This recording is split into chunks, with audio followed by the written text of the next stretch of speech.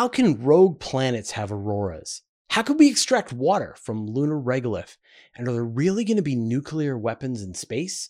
All this and more in this week's Question Show. It's time for the Question Show. Your questions, my answers, as always, wherever you are. Across my channel, if a question pops in your brain, just write it down. I will gather them up and I will answer them here. All right, let's get into this week's questions. SPR 83640. Apparently I have a misunderstanding about auroras. I thought they came from the sun. How does a rogue planet have auroras? So this question is about the recently discovered jumbos, the Jupiter mass binary objects. And these are rogue planets, roughly the mass of Jupiter, sometimes down to the mass of Saturn, that are in the Orion Nebula. And astronomers using James Webb found like well over 500 of them, but a large percentage of those were in binary pairs. And so that was sort of an amazing discovery. And side note, I'm going to be interviewing one of the people who discovered that shortly, so stay tuned for that. But recently, a team of radio astronomers confirmed the discovery of one of these objects. So they looked at a bunch of them and they were looking for a radio signal coming from these binary objects. And they were able to find a radio signal coming from one pair of them, Jumbo 24. And so the question that you're asking is, how could they see a radio signal coming from Jupiter mass planets orbiting around each other? And yeah, so here in the solar system, we see radio signals coming from Jupiter, and lesser we see them from Saturn and other places in the solar system.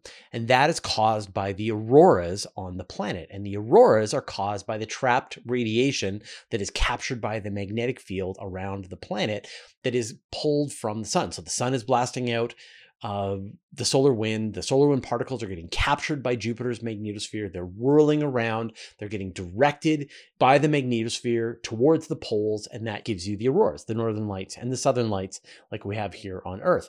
And those interactions release radio waves out into space. And so you can look at Jupiter in the radio spectrum, and what you're seeing is the auroras.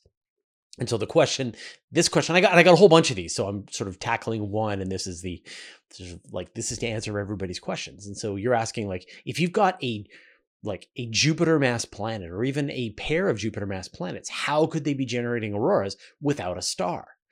And so there is a recent discovery that is sort of related. And that was back in January, astronomers announced the discovery of an ultra cool brown dwarf, a solitary brown dwarf that seemed to be giving off radio emissions as well. It had some kind of aurora. An ultra cool brown dwarf is like a really big Jupiter. Maybe it's 20 times the mass of Jupiter. And so it's the same process. Without a star, how is this thing emitting radio waves? And so there's like we don't know. Right? Right now, people aren't entirely sure, but there are a couple of theories. So one theory is that we see in Jupiter and Saturn, most of the radio waves that are coming from those planets are coming from this trapped radiation from the auroras. But there is also a signal that's coming from the atmospheric processes happening at the surface of the planet, that we know that there is storms going around on the surface of the planet. Various gases are mixing together. We see methane production in the upper atmosphere of Jupiter, and that this methane can be sort of getting out of the planet, interacting with the magnetosphere around Jupiter, and generating radio emissions. So that's one possibility. Another possibility is you can have a moon. So say you've got a moon that is orbiting around the planet. It's interacting with the planet. It is sort of releasing material into the environment around it. That's getting caught up in the magnetosphere, and that's causing a potential aurora. Maybe the clue is that you've got these two objects in orbit around one another. And so one of them, you don't necessarily get the radio emissions coming from, but maybe you get it from a binary pair. So this is brand new. The discovery of an ultra cool brown dwarf that's giving off radio emissions. This is just 2 months ago.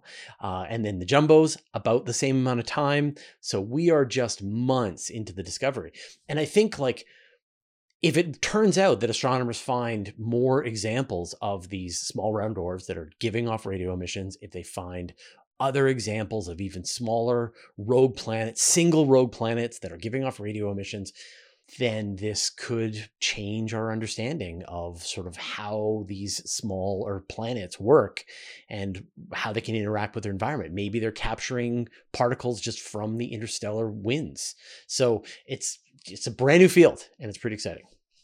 At this point, you've probably noticed the Star Trek planet name that has appeared above my shoulder, and that's a way for you to vote, for you to tell us what you thought was the coolest question, the best answer, the best combo, whatever. Go ahead, watch all of the episode, and then when you've decided, go ahead and put the planet name into the comments down below. You can put the name and then ask your question, or just put the word, and we will count up all those votes and we will celebrate them here.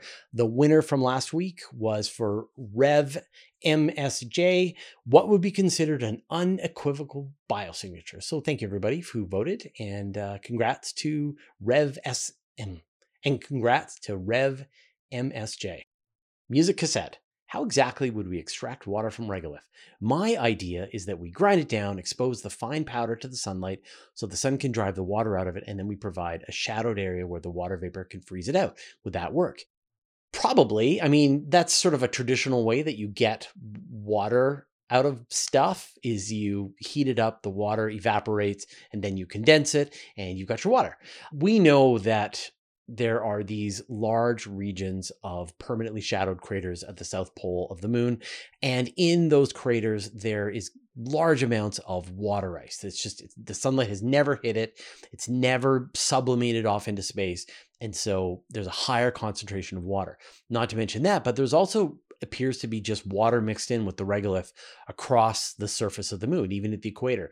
There's some amount of water. And we talked about this in Space Bites, that the solar wind is interacting with oxygen molecules on the surface of the moon, and they are creating water kind of in place. And then the constant stream of micrometeorites are churning up the regolith and mixing those particles down into the regolith. And there's about a water bottle's worth in every cubic meter of lunar regolith.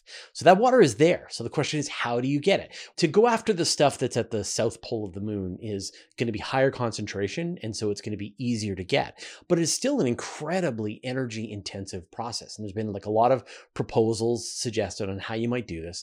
But the gist is that you have to have some kind of heavy earth moving equipment, that you dig up this regolith, you take it back to some kind of extraction facility where you put this stuff into an oven, and then you heat it up. And then that causes the water vapor to boil off. You condense it separately, and then you've got the fresh water. And then you dump out the baked dry regolith, and then you put in another batch and you do it some more.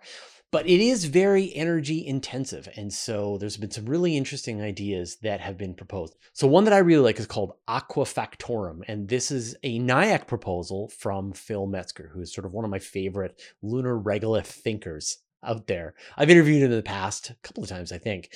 And so he got a NIAC grant to study this idea.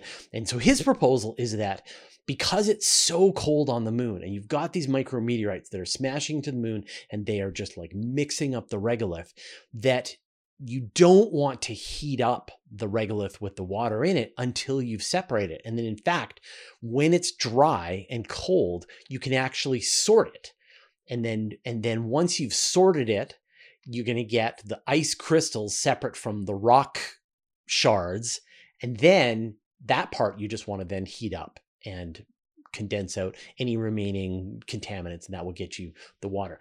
So his proposal probably knocks the amount of energy that you would be required down by a factor of about 8. So maybe from an 800 watt oven down to a 100 watt oven that would get you that water. So, I mean, we are still in the early stages of this. There are going to be a whole bunch of experiments going to the moon. The Chinese, for their Chang'e 8 probe, is going to be a lander designed to test out different ideas of extracting resources from the lunar regolith. They're going to try to extract water. They're going to try to build bricks out of lunar regolith and just find out which of these techniques is going to work for a future where people want to actually build some sort of long-term habitation on the moon. Olerin 4317, curious about the space nuke news. It sounds likely that it could be an EMP or laser device. Using an actual nuke on a satellite seems like overkill, but could that potentially reduce the debris risk? So I had a bunch of people ask some flavor of this question this week, so I thought I would tackle this as well. So this is the news that the U.S. Intelligence Committee and Congress have learned that the Russians are threatening to put some kind of nuclear weapon into space. This idea is very old. It's been tested out a few times. So back in the 1960s, the Americans learned that if you detonate a nuclear weapon at high altitude, then it will cause electronics to fry. What's happening is you've got all these particles that are blasting out of the nuclear explosion, and they are inducing a charge in electronics, and they're essentially overloading them. And if you're within, say, less than about 100 kilometers of the explosion, then any equipment is completely fried.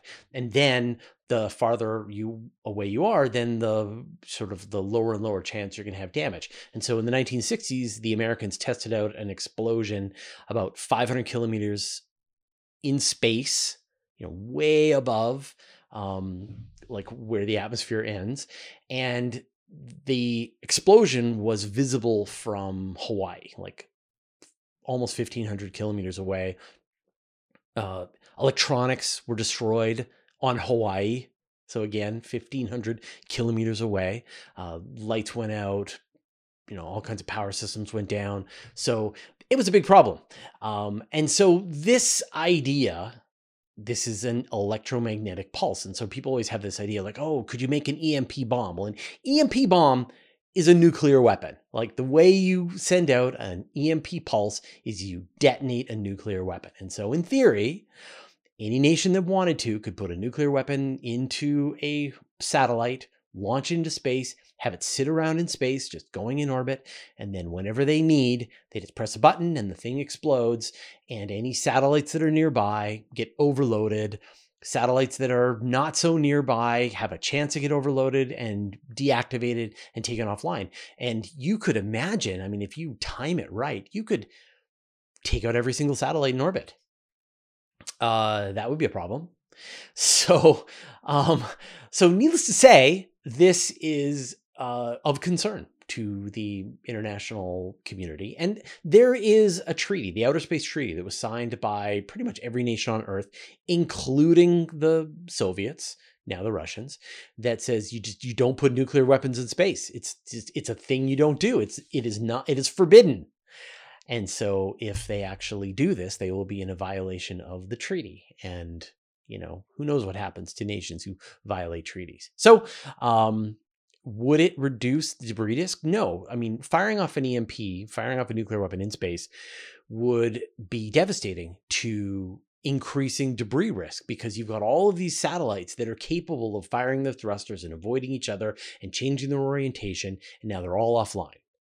And so now they're just dumb metal that is orbiting around the Earth. They can't stop themselves. They can't change their direction. And so you increase the chances that these things are going to collide, because satellites have to change their orbits all the time to sort of dodge potential impacts with other satellites. So this would be a terrible idea. It would be a violation of many treaties. And I really sincerely hope that nobody ever considers it. Jason Pocklington, what's happening with laser communication, and could we broadcast a message out into deep space? So one of the big kind of revolutionary new technologies being tested by NASA and other people is laser communication in space. So the Psyche mission is equipped with a laser that can communicate at a very high bandwidth back to Earth.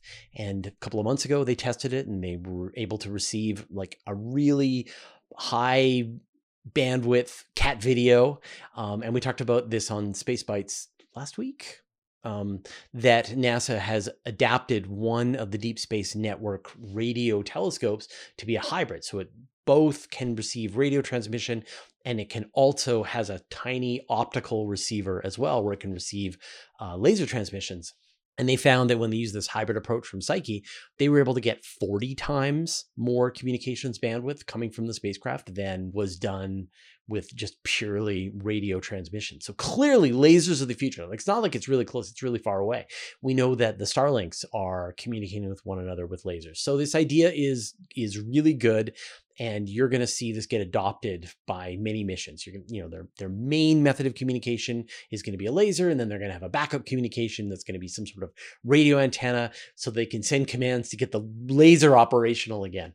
So could you broadcast a message out into deep space? You could, absolutely. And in fact, SETI always thinks about what are the things that we could do. Let's look for examples of other civilizations doing those things. And so one of these things it's called optical SETI. And so in this case, it is like SETI, where you're trying to receive messages, radio messages from other civilizations. But in this case, you're trying to receive laser messages. And what's great about optical SETI is all you need is a telescope. You just stare into the sky, watching various stars, and you're looking for any star to change in its brightness, because that means that a very powerful laser is being pointed at the Earth and someone is sending signals and they're changing the brightness and the frequency of the laser, and hopefully we can detect it. And so if you're watching the sky for long periods of time and you notice that you know where all of the variable stars are, all the Cepheid variables and all the various stars that are happening, and you realize that some of them are going to be from transiting exoplanets, that dims the star, but you get really interesting stars that are changing in brightness over time. That could very well be a message from another civilization. And so could we do that? We could theoretically, sure, but the kind of power of a laser that you would be required is enormous. So right now, there have been messages sent into space. People have used radio transmitters to send a targeted transmission to like a globular cluster many light years away. So nobody has seriously tried to communicate to space, but we do not have the technology to create a bright signal that another civilization would see. So for the time being, we're going to have to watch other people send us signals, but maybe in the future, when we have powerful enough lasers to be able to send breakthrough starshot to other star systems, maybe we can also communicate with the same laser and tell them that we're coming. So, stay tuned for that. Potter Productions. I had the best question of all time. Are we alone in the universe? We have no idea. Rusty Gwynn. Why is it so difficult to get a spacecraft to the sun? Yeah, people don't realize that, but the sun is the most difficult place to reach in the solar system. Like, people always say, oh, you know what we should do to get rid of nuclear waste? Let's just throw it into the sun.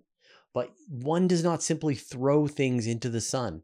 The problem is that here on Earth, we are orbiting around the sun at 30 kilometers per second. And that is our orbital velocity. And so if you wanted to reach the sun, you would have to cancel that 30 kilometers per second of orbital velocity. And that's a lot. Like, to go from 30 kilometers per second to zero, a delta V of 30 kilometers per second, that's a tremendous amount of speed. Just to go from the surface of the Earth to low Earth orbit is like just shy of 9 kilometers per second. And like, you think getting off Earth is the hard part, but it's, that's a fraction of what you need to go to the sun. And the problem is that if you don't cancel out that orbital velocity, then you won't get close to the sun. You will just be in a different kind of orbit. And so the fastest spacecraft that was ever sent from Earth is the Parker Solar Probe, which was, sent to the sun. And not only was it sent at sort of one of the fastest velocities ever launched from Earth, but it then has been having to make a series of gravitational slingshots around the inner planets to change its orbit to get closer, and also to sort of get it into a position where it can actually get close to the sun. So it's actually easier to go away from the sun, go all the way out to the Oort cloud, and then fall back in to the solar system. So, right now, say we're going 30 kilometers per second around the sun, the farther you go away from the sun, then your orbital velocity slows down. And so it's about 12 kilometers per second of delta V to get all the way out to the point where you'd be having 0 kilometers per second in orbital velocity, and then you could just fall back down. And so weirdly, the less energy intensive plan is to fly out of the solar system and then fall back into the sun than to actually try to burn down towards to be able to get to the sun. If you want to support the work we do at Universe Today, consider joining our Patreon club. Your support lets us have a minimum of ads and no sponsorship messages. Patrons get no ads on universetoday.com for life. Want the extra parts of the live stream that aren't in this edited version? You can sign up for a special patron-only podcast feed and get the overtime segments, as well as other special behind-the-scenes episodes, including our monthly patron-only question show. Thanks to everyone who's already subscribed, and welcome to the recent newcomers: Leah End, Ryan, Silent Phoenix, Jake Cowan, Tom Michaeline, Zach Hoyt, D. Harrison, Mira Killian, Joseph Spiegel, Scott Maxwell, Chris X, and Laura Sandburn. Join the club at patreon.com/universe today. Kyle Perry, how will Starship change space probes? More capability, commercial science? So let's imagine the best possible version of Starship, and that is a fully reusable two-stage rocket that can be refueled on the ground, launched into space. The first stage booster rocket lands, is reused. The upper stage goes to orbit, delivers its payload, or refuels in orbit, or flies off to some other place in the solar system. So what does that get you? So in theory, and again, we're sort of, I'm imagining the best possible version of this, not the realistic version that I'm anticipating. Maybe we'll get to that later. But you aren't throwing away your rocket. And so that is the biggest cost of launching a rocket, is that you have to destroy your rocket after you've launched it. And so we've already seen that SpaceX has been able to bring down the costs of launches because they're able to reuse the first stage. It's not as fast as they were hoping. They still take a while to refurbish, but many Falcon 9 rockets have launched more than 10 times at this point. And the launch costs are the lowest in the industry. But in theory, launching on Starship fully reusable, where you're really just refilling the fuel, that is orders of magnitude cheaper. And so, it won't be orders of magnitude cheaper on the first few launches. Maybe it'll be half price or a third of the price. But, you can imagine as competition heats up and other people follow this technique, then the cost of rocket launches come down. And, what does a cheaper launch get you? It gets you more mission, it gets you more spacecraft. And, NASA, when NASA people are planning their missions, they typically sort of split it 50-50. 50% of the cost is to build the mission, and 50% of the cost is to launch the mission. And so if you can make the launch cost go down dramatically, then you get to spend more money on the mission. So that's sort of your first advantage. It's just, it gets cheaper. And then the second advantage is that with a more powerful rocket and a larger payload fairing, obviously you could launch a bigger spacecraft, but really it lets you not have to be so careful about making everything perfect. So one of the big problems with launching the James Webb Space Telescope was that not only did this thing have to fold up inside a 5-meter fairing and then be able to get into space, but in fact the weight, it was right at the limit of what the Ariane 5 rocket could handle. And so the engineers at NASA had to go through bolt by bolt, item by item, and shave weight off of it to bring it down. Of course, when you shave weight off of something, when it's also expected to handle the vibration of space, then, you're sort of have all these cost benefits. And so if you have much more launch mass that you can handle, then you don't have to think about it. And if it can fit inside a larger fairing, then you don't have to think about it. But the reality is that we don't know what the future holds.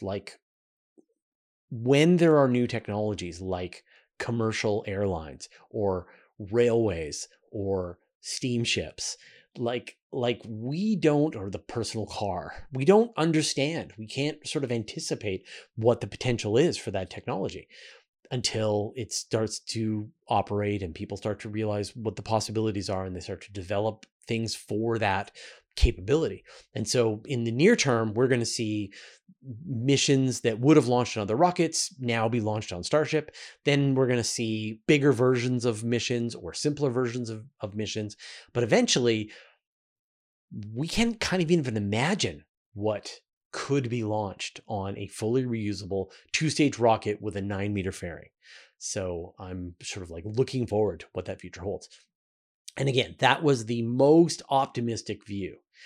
I think there's a lot of possibility that Starship doesn't provide that most optimistic view, that refueling in space doesn't work very well, and it's very difficult and more expensive than anybody thought, that the really fast reusability doesn't come together the way anybody was expecting, that the re-entering from the Earth's atmosphere puts a lot more wear and tear on your rocket than anybody was anticipating. And so these rockets aren't able to sort of be reused right away, that they require more refurbishment, and that adds cost and that adds time. And so I think in the near term, as people try to figure out this technology, we're going to see the costs come down, but they're not going to be down by a factor of 100. We're not going to see $100 per kilogram to launch into orbit. Maybe we're going to see 750 down from 3,000. But then you're going to see competitors come into the market, and people are going to figure out smooth out all the rough edges, and they're going to crack this problem. And so I think the far future of this is like impossible to predict. There's so much, it's such a game changer. Sanctuary cryptid. Could we refuel the sun? So the sun is a mass of incandescent gas.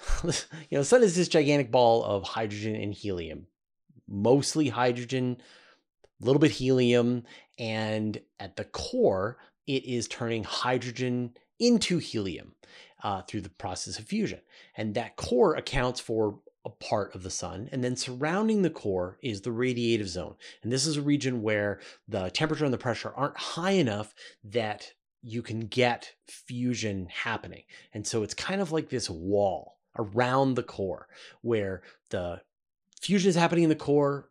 Photons are being generated, start out as gamma radiation. They random walk, they go into the radiative zone, and then they heat up various particles in the zone, and they finally make it out to the convective zone. And the convective zone is like this big lava lamp where blobs of hydrogen rise and fall, releasing energy out into space. And it sort of looks like the top of boiling water. And so when you think about like fueling the sun actually has an enormous amount of fuel, and it's only going to use a fraction of that fuel. It can only use the stuff that's down in the core. So right now it's fusing hydrogen to helium. Eventually it'll run out of hydrogen in the core, and then it'll start fusing helium into heavier elements and just keep going up this chain until it no longer has the temperature and the pressure to keep going. And yet, just around the core, there's that entire radiative zone, and then around that, there is the entire the convective zone, and none of that will ever make it into the core. And so even though the sun will still have a tremendous amount of fuel available, it won't be able to actually turn it into fusion and won't be able to use it for energy. And so could you refuel it? Well, how would you refuel it? Would you send it more hydrogen and helium? Well, we know that when you give a star more mass, more hydrogen, more helium, that actually shortens its life. That now they burn hotter, and they will explode a supernova if you make them big enough. And so by giving the sun more fuel, you would actually be shortening its life. So the weird irony is that the way that you refuel the sun, the way you extend the sun's lifetime, is you break it up into little pieces. That if you can take the sun, you can break it up into, I think it's like 13 equal-sized red dwarf stars. Then now you'll have these tiny little stars that are fully convective. And so now they're using up all of the hydrogen fuel in the entire star. They don't have those layers the way the sun does. And so they can use all of it very efficiently. They also last for a long time. They'll last for trillions of years. And so ironically, the way that you refuel the sun, I guess one is you just take a big spoon and you mix up the sun. If you could do that, then you could get that fresh fuel down into the core, and then it would be able to keep burning. And whenever it had run out of fuel in the core, you mix it again, and then you get it going again. Or you break the sun into little pieces. Each one burns for, vastly longer than the sun is going to burn. Jordan J.N. I would love to know more about how scientists take data from Webb and Hubble and turn them into the beautiful pictures that we see if possible. Thanks. So space telescopes like Hubble, like James Webb, pretty much any telescope, they gather their data in sort of gigantic cameras that are black and white.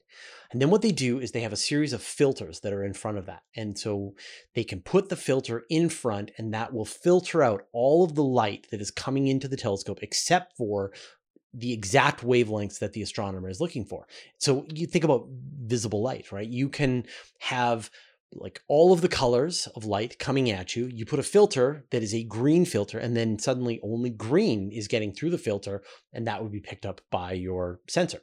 And so what astronomers will do is they will, like when they request time on a space telescope, they will say, I need this amount of time with this filter, that amount of time with that filter, and this amount of time with this filter.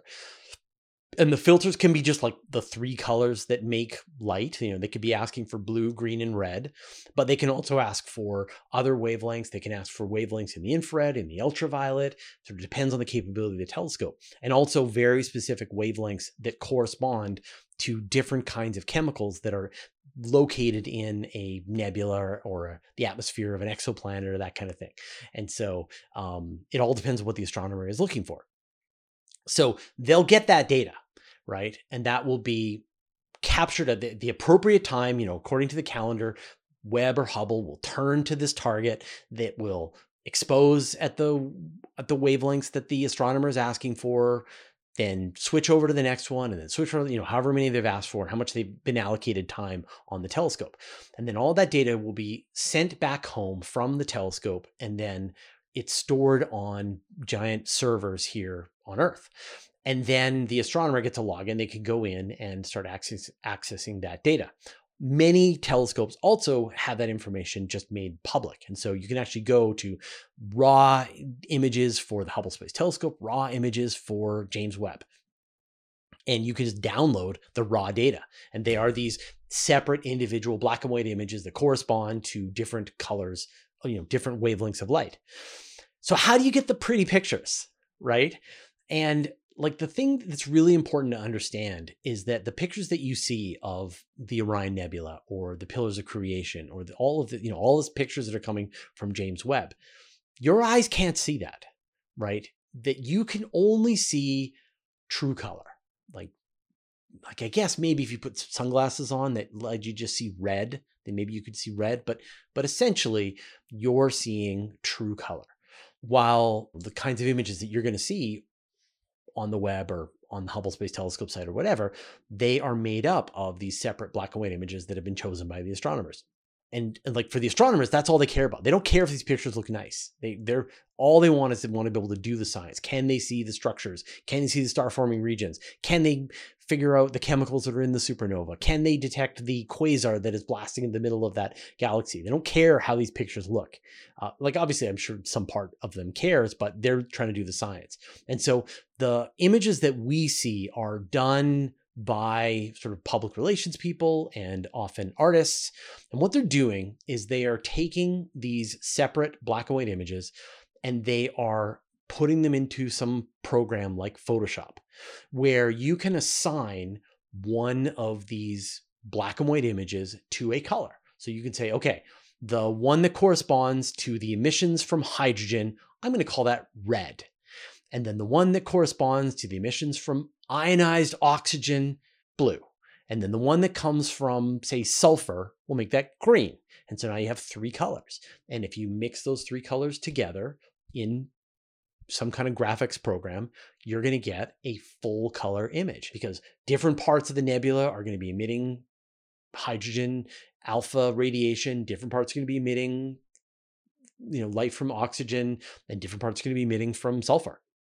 And you've got these three images. You could also do four if you want. You could say this is red, green, and blue, but I'm also going to make this purple, and I'm going to make that one yellow. And and you can also switch it around. You could say I'm going to make the color of hydrogen alpha, I'm going to make that one blue, and then I'm going to make the one from oxygen green. Doesn't matter. Now there are sort of agreed upon standards, which is called like the Hubble palette. And so various wavelengths are assigned colors that people who are working with these kinds of images tend to use. And that's why Hubble telescope images tend to have the same kind of look. And a lot of amateur astronomers, when they're taking their own images, will do the same thing. They will assign those colors to, to different wavelengths. But it's a lot of just interpretation from an artistic standpoint. And I think, like when I explain this, people are sad because they think like, oh, wouldn't it be cool if I could fly out into space I could hover in my spaceship next to the Orion Nebula, and I would see what you see in an image from the Hubble Space Telescope. And the reality is that you wouldn't. Your eyeballs can't gather enough photons to expose the image the way a telescope that is staring for 50 hours or 100 hours can do. Your eyes are just not capable of doing that. And they're not bright enough, right? And that the colors that you see are like in the pictures are not colors that our eyes are able to see. We can't see infrared. We can't see ultraviolet. We can't see X-rays, right? But scientific instruments can. Now, there are objects that you could see and they would look normal to your eyes. You could see a cluster of stars and it would look pretty cool. You could take a long duration image of a nebula, like the Orion Nebula, and it will have color in it. And if you could make your eyes watch these photons for a long period of time, you would see those colors. But we can't watch long enough. Now, I've done a really interesting interview with a woman named Judy Schmidt. She is sort of behind many of the kind of amazing images that you've seen from the Hubble Space Telescope and James Webb, and has really kind of pioneered the way this process is done. And she's got great tutorials to teach you how to do it. So, in this interview with Judy, we talk about how she does it, how you can do it, because all this data is freely available. Anyone who wants can download it and work with it.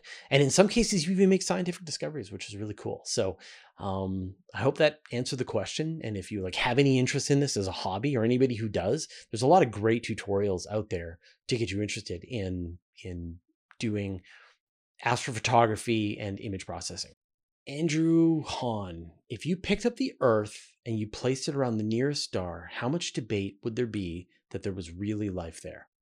Oh, that's a really interesting question. All right, so we take Earth and we put it around Proxima Centauri, which is a red dwarf star that is 4.3 light years away from us. Let's assume that it's not actually transiting in front of the star. And so the only way we can detect it is with a powerful telescope that can make a direct observation. So maybe the Habitable Worlds Observatory or the extremely large telescope can make this observation. And let's assume that we can make an observation that is sensitive enough that we can do spectroscopy on the light that's coming from the Earth. Would we know there's life there? How much debate, I guess you asked how much debate would there be? And there would be an enormous amount of debate. There is debate still about whether or not there's life on Mars, whether the Viking lander found life on Mars. That was sampled directly, whether the methane on Mars is related to life, whether the Mars meteorite has life, whether phosphine on Venus means there's life. So there would be a ton of debate. But I do think that if we had it that close, there would be very strong signals in the atmosphere of this exoplanet, seeing oxygen, ozone, methane, water vapor, and then there would be trace chemicals. And the one that would give the whole thing away would be that the chlorofluorocarbons would be present in the atmosphere, and James Webb could detect the chlorofluorocarbons from Earth at a distance to Proxima Centauri. And this would only be possible at Proxima Centauri because Proxima Centauri is a red dwarf. You can block the light of the star and you can reveal the planet beside it. But it's not very realistic, right? Because it's a totally different kind of star. It would irradiate the Earth, and so we wouldn't expect to find a habitable biosphere orbiting around Proxima Centauri. So let's move it to Alpha Centauri, right? Which is a pair of stars that are kind of sun-like. And unfortunately now we don't have the ability to detect whether or not there's a planet. If it's not transiting in front of one or both of the stars, then we have no way to detect it. Now there's a mission coming shortly called Ptolemy, which should be able to detect the presence of a planet orbiting one of the stars at Alpha Centauri, but it wouldn't tell you anything more than the mass of the planet. Now, when the Habitable Worlds Observatory comes online, then it could block the light from the star, reveal the planet, and make those same observations of the atmosphere that we talked about with the Proxima Centauri version. Same thing, you're going to see the signal of oxygen and ozone, and maybe you're going to detect the chlorofluorocarbons. So I would say if we detect the chlorofluorocarbons, then that would be it. That would be done, right? Because that is evidence of a technological civilization. Beyond that, I think the debate would rage on for a long time. It would be exciting, but people would argue about whether or not there's life on this exoplanet orbiting around Alpha Centauri for decades until, and there would be just like more and more specialized instruments, better modeling.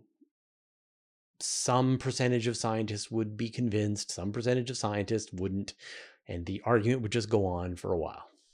But it's a great question. And this idea of Earth as an exoplanet has been studied quite a lot. When the Galileo spacecraft flew past Earth, astronomers said, could we tell if there was life on Earth? Carl Sagan was like, oh yeah, absolutely. Other people aren't so sure. So this idea of Earth as an analog exoplanet has been quite a lot. It's used to calibrate different ideas. What if we, let's take Earth and let's turn it into 1 pixel of what we would see in the Habitable Worlds Observatory. What could we tell? Is any of that a smoking gun biosignature? And so far, astronomers still haven't figured out the absolute certain biosignature chemicals. Wonder Platypus, how do you feel about the dark forest proposition in the 3-body problem and in real life? So the dark forest comes up in the 2nd book, or maybe it's the 3rd book. I think it's the 2nd book. Anyway, the gist is that we live in a dark forest and it makes the most sense to stay quiet and don't reveal your presence. Otherwise, other alien civilizations are going to attack you, because it makes the most sense to remove a threat from the stage so they don't have to cause you problems down the road. And I don't buy the argument for so many levels. The first thing is that you can't hide. That if you exist on the, we just talked about what it would take to find Earth. And yeah, it's going to be really difficult for the kind of technology that we have today, but let's go forward 1,000 years. Let's build a telescope that is thousands of kilometers across. Let's send it out to the solar gravitational lens. We can see your cities. We can see your pyramids. We can see you walking around, driving in your cars from light years away. It's just a technology problem. And so if there are alien civilizations that are within striking distance of us, they know we're here. And soon we're about to know that they're there. So you can't hide. You just can't hide. And so there's no point trying to hide, because you can't hide. That, and even if it's not like our technological civilization, just life itself has been giving out our presence to the universe for hundreds of millions of years. You point a big enough telescope at Earth and you can see the forest and you go, okay, there's life there, right? And if there's life there, then they could be evolving. There might be intelligent life there. So you can't hide. And then I think the question is does it make the most sense from a sort of game theory perspective that the first thing that you do is try to destroy another civilization as soon as you detect it? That seems aggressive. I think you're going to want to check it out first. You're going to want to send probes. You're going to want to understand who you're dealing with. And then if you're going to actually try to deal with another civilization, there's a lot of techniques that you can go through. Information warfare is the easiest thing to do. Instead of sending a bomb to destroy another civilization, send them a bad idea, right? Send them the instructions to build a machine that when they turn it on, it destroys their planet. And you've dealt with a potential foe. So no, I think it's a great science fiction book. I don't think it's a defensible idea to explain why we don't see evidence of aliens in the universe. All right, those are all the questions that we had this week. Thank everyone who asked questions in the YouTube comments, but also everybody who joined me for the live show. Really, the bulk of the questions for this episode come from the live show that we do every Monday at 5 p.m. Pacific time, right here on the YouTube channel. It's twice as long. We record this for 2 hours. You only see 1 hour of it, but it's much longer. So definitely come and join us for the live show. There should be a reminder somewhere here on this channel. I'm sure there's a way that YouTube lets you get reminded when the show is about to begin. But Mondays, 5 p.m. Pacific. All right, I'm going to talk about my campaign to show off smaller media channels. But first, I'd like to thank our patrons. Thanks to Abe Kingston, Andrew M. Gross, Antonio Lofilara, David Giltnan, Dougie Stewart, Dustin Cable, George, Jeremy Mattern, Jordan Young, Josh Schultz, Mark Anstis, Paul Rohrbach, Stephen Krasaki, Stephen Feiler-Munley, and Vlad Shiplin, who support us at the Master of the Universe level, and all of our other patrons. All your support means the universe to us. All right, so for the last couple of weeks, I have been recommending smaller YouTubers who are doing really good scientific work. And I asked you for a bunch of recommendations, and I didn't get very many. Like I probably only got 5, and I'm sort of processing them right now. But I just want to take this week and remind you, find me YouTubers, find me people on YouTube who have small channels below 10,000, who are doing really good scientific communication. Not just in space, but they could be doing kind of in any field: climate science, biology, computer science, whatever is helping get the word out there. And I got a lot of recommendations for people who are fairly large, have large audiences. But I really want to try and give support to the people who don't have a lot of subscribers, which is just like, they should have more subscribers. I should have less. They should have more. So I'm going to just like call it out right now. Please put in the comments down below the names or even links to, I don't know if you can put links. Anyway, the names to YouTube channels who have less than 10,000 subscribers, who are doing a good job of science communication. All right. Thanks a lot. We'll see you next week.